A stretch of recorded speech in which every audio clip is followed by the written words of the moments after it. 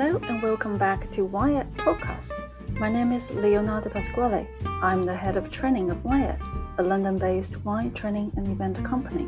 In this episode, Anne Kriebel, Master of Wine and German wine expert, will explain why it is wrong to generalize the style of German Riesling. In the next episode, she will discuss why Riesling shapes how Germans think about wine, and why in Germany Riesling is able to reach the most diverse expression. In the last episode, Anne will answer the questions all German Riesling fans will have. How do I know that my Riesling is dry? If you enjoyed listening to Anne Kriebel, I'm sure you will also enjoy her book, The Wines of Germany. So the title here is Everything You Ever Wanted to Know About German Riesling But Were Afraid to Ask. Because it's been said to me that German wines, even for professionals, are the bane of some people's lives. And, pronunciation and the weird German wine law and blah, blah. And somehow in all of this insecurity about the wine law and getting it right or wrong or understanding it, the joy of Riesling sometimes gets forgotten. But it's such a distinctive grape that we just need to get a grip, okay? So I always like to start with a map of Europe, because in that map of Europe, it becomes absolutely clear that Germany is in the very heart of Europe. Because sometimes people think that wine growing is just important in Italy, France, and Spain. But in fact, viticulture was very, very, very widespread in the medieval warm period as far north as Poland. And we now, of course, everybody knows that there's wine growing, gorgeous wine growing in England too. But Germany, you see, and Germany's wine regions, if you draw a line between that little piece of land called Luxembourg and the westernmost corner of the Czech Republic, you're just about on the 51st degree of latitude, and this is where German viticulture really has its northerly confine. So we're really very, very much in the European heartland. Now, Riesling is a grape variety, and it is a fragrant white, dry or sweet wine made from this grape. So this is just a dictionary definition of Riesling. And then comes the quote from Queen Bee, from the absolute Wonder Woman of wine, Jancis Robinson.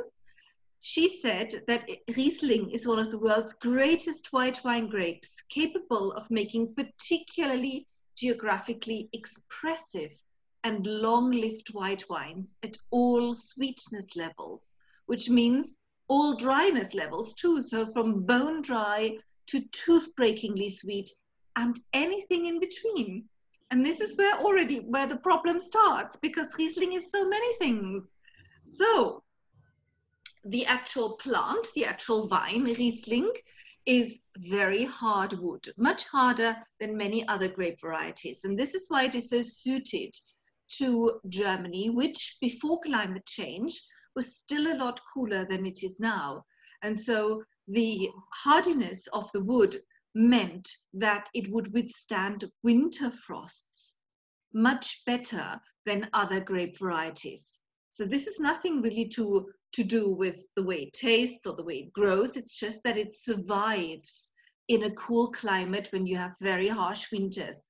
And there were winters in Germany with below 20 degrees Celsius. So this used to happen a lot, and Riesling could withstand it. And some people actually believe that Riesling got to a predominant stage in Germany, especially in places like the Rheingau, after a series of particularly cold winters in the early 18th century.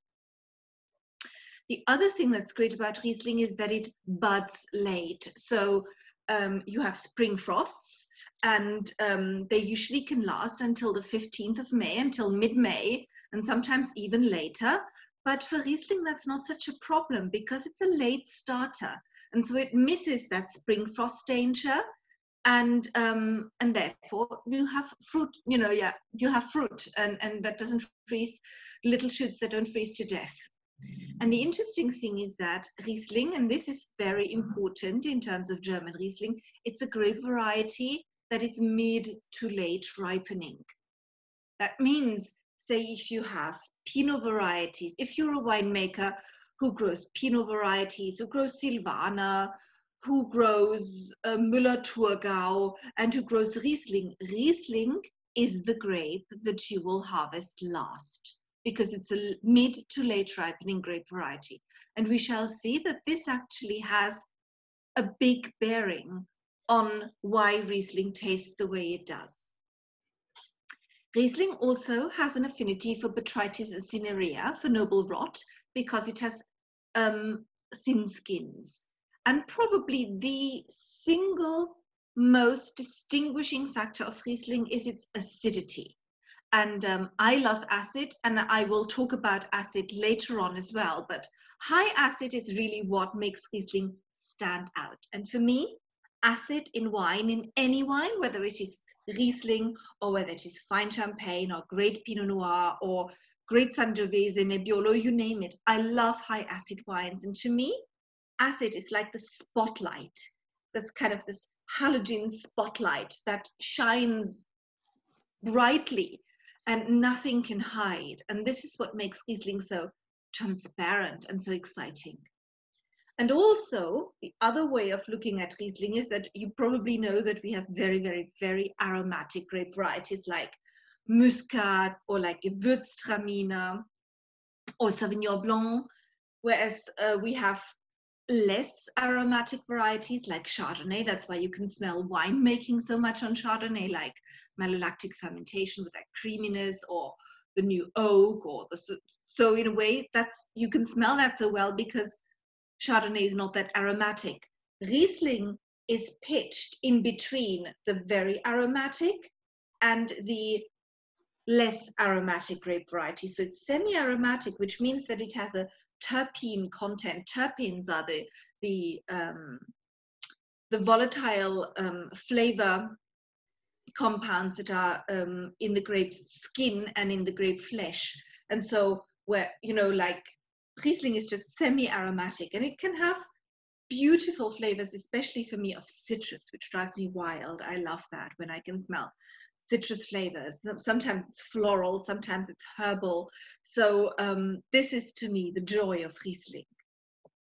Now, I am German. What would a German girl be without her statistics? Okay, so we have, in 2018, Germany had 102,873 hectares of vineyards.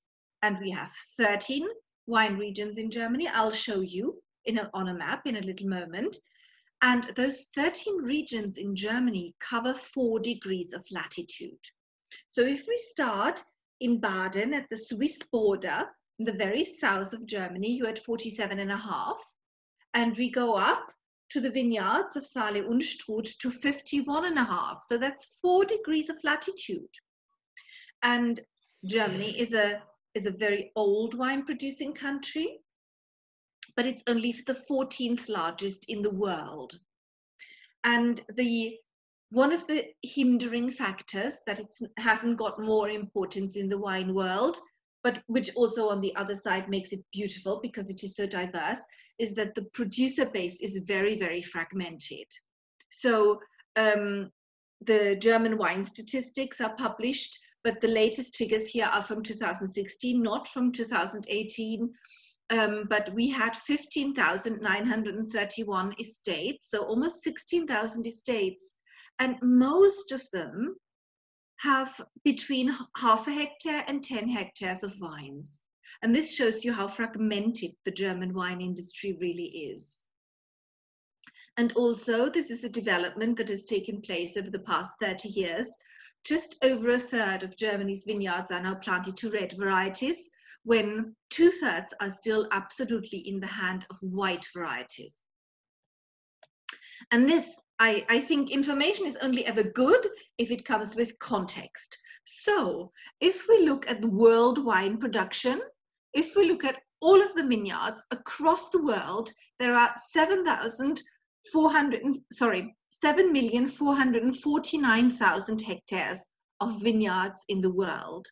And in Germany, there are just 103,000 hectares. So Germany has just got one of the world's vineyards. So it's a tiny, tiny little operator. As a contrast, just the wine region of Bordeaux alone in France has got 112,000 hectares. So Bordeaux alone has got more hectares than Germany. Champagne has about 34,000 hectares. New Zealand has about 39,000 hectares. And as I said, Germany has just below 103,000 hectares. However, today we want to focus on Riesling. And you see that if we take all of the Riesling vineyards in the world and the greatest Riesling producers, you see that Germany has got an immense head start. Nobody grows as much Riesling as the Germans do. So Germany, which has 1% of the world's vineyard, has got 51% of the world's Riesling vineyards. And this is why Riesling is such a flagship variety for Germany. And of course, we know the other interesting Riesling countries. What I find surprising here in this statistic is that Romania has 6,121 hectares of Riesling. And I have to confess, to my shame, I've never tasted a Romanian Riesling. So I need to put that on my to-do list. Then this is followed by the US with 4,600 hectares. And we know that most of them are, there's some in the Finger Lakes, but a lot of them are in Washington on the West Coast. And then we have France with 4,000 hectares of Riesling, and they are pretty much all in Alsace. And we know how thrilling Alsace Riesling can be, which is something we have to bear in mind later when we look at Baden. And then another absolutely distinct, perfect new world style of Riesling is in Australia, predominantly from Eden and Clare, but also ever more in other places. And I love that diversity. Then we have Ukraine. Again, never had a Ukrainian Riesling, never had a Chinese Riesling. And then, of course, there's Riesling in a few places in the rest of the world, but it doesn't show up on the stats. But I just wanted to show you Germany, just 1% of world vineyards, but 51% of the world's Riesling. So here we go. Yeehaw. These are our 13 growing regions in Germany. And as I said earlier, if you draw a kind of line between Luxembourg and the Czech Republic, you will almost have the northern confine of viticulture. And you see that our outliers, we have two outliers, are Sachsen here in the east, which is on the river Elbe, and then we have Saale-Unstrut, which is actually furthest north, is on the two rivers Saale and Unstrut, when all of the rest of the German wine regions are really down in the southwest. And so you have the Ahr up here, which you know, I don't know whether if I point my cursor, can you see my cursor on the screen? Oh, perfect. Good. So here we have the Ahr region, which is very well known for its Pinot Noir. And then we have Mittelrhein, which is actually this kind of region here that goes from where the end of the Rheingau is all the way up to Bonn. And there is thrilling Riesling here, even though many people sort of forget Mittelrhein, but it's a thrilling, thrilling region. Here we have Mosel, Saar-Ruwer, and because of the coloring here, I don't know how clear it is, but you can see the little Mosel River snaking in its sort of meandering band. And then, of course, we have here the little spot of Rheingau, which is really, really important for Riesling's history. And we have the Nahe, this purple spot here, which I think makes some of the most thrilling and exciting Rieslings today. And you have this vast part of Rheinhessen, where you have very, very diverse Riesling from sort of Riolet, the Red Slope, sort of really savory Riesling, and then you have these cool Rieslings further south from the limestone soils. And then we have the Pfalz, which is this pink spot here. Pfalz, those gorgeous dry Rieslings that are just, they're to me, are joyful and measured and really, if you like, dry. That's where you should go. And now, this is interesting. When people speak about Riesling, they usually speak about Pfalz, Rheinhessen, Mosel, Saarruwer, and the Rheingau. And they completely forget about Franken, Franconia, Württemberg, and Baden. And when you go to the big tastings in Germany, say the VDP release tasting, many people don't deign to taste Riesling from Baden or from Württemberg. They sort of pull their nose up. And I think that's really stupid, because if you look here, if you are, say, where are we? Where's my cursor? In Freiburg. You go across the River Rhine. Here's the Rhine plain. And what is here, which you can't see because this is a German map? Here is Alsace. And you know how celebrated Alsace Riesling is. So it would be a fool who ignored Baden Riesling, because it can be very, very interesting. Just because it's just like Alsace Riesling. It's rounder, riper, but just as expressive. There are also historic Riesling vineyards in Württemberg and some very, very interesting and individual styles. And then, of course, we have Franken, Franconia, where we have some gorgeous Riesling vineyards. So again, don't forget Franken, Baden, and Württemberg. And there's also Riesling in Saxon. It ripens on beautiful granite soils because these slopes just look beautifully to the sun, into the sunshine. And of course, you have Riesling in Saale Unstrut too. So I'm telling you that Germany has 13 regions across 4 degrees of latitude with any imaginable soil. And you've got Riesling in every single one of those regions. And then people think, what is German Riesling? And they try and define it. And they try and say, oh, this is German Riesling. But that doesn't work, because German Riesling can only ever be an umbrella term for this wild, amazing, mind-bending varieties and diversity that you actually have.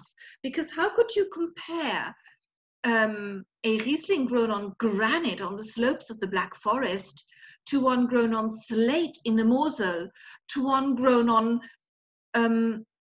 Triassic limestone in Franken, to one grown on slate in the Middle Rhine in a really cool lateral valley? So in a way you can't just say what is German Riesling, because German Riesling is everything. And this is where it becomes so difficult, because there are no simple answers. I wish there were, but there aren't. But hey, that's why all of us have got between 1.4 and 1.5 liters of brain, so we need to use them. The latitudes. And I love this, because again, if I give you information, it only makes sense if it comes with context. And so, for instance, Stockholm in Sweden is at 59.3 degrees north. Edinburgh in Scotland is at 55.95. Right now, here in London, where I am, in northeast London, in Leytonstone, right now, we're at 51.5. And then you have Dresden, Meissen, near Dresden in Saxony, is at 51.16. I told you German vineyards go up to 51.5. That would be the northernmost outpost in Saale Unstrut. But so the R is at 50.5. Rüdesheim in the Rheingau is at 49.98 north.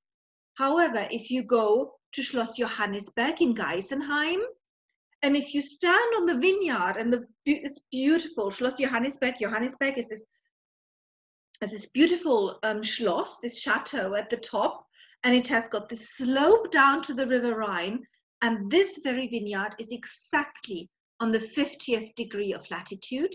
And they put up a sign, and it's wonderful to stand there and to think, oops, here I am exactly on 50 degrees north, just same as when you go to Greenwich and you can stand on the 0 meridian of longitude.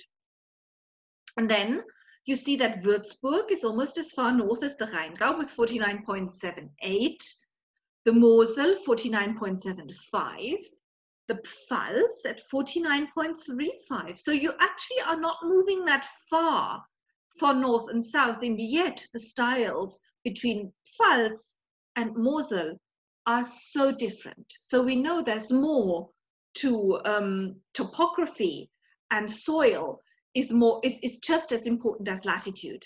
But as a comparison, think at 49.26 you have Reims in Champagne, and we all know what the wine style is there.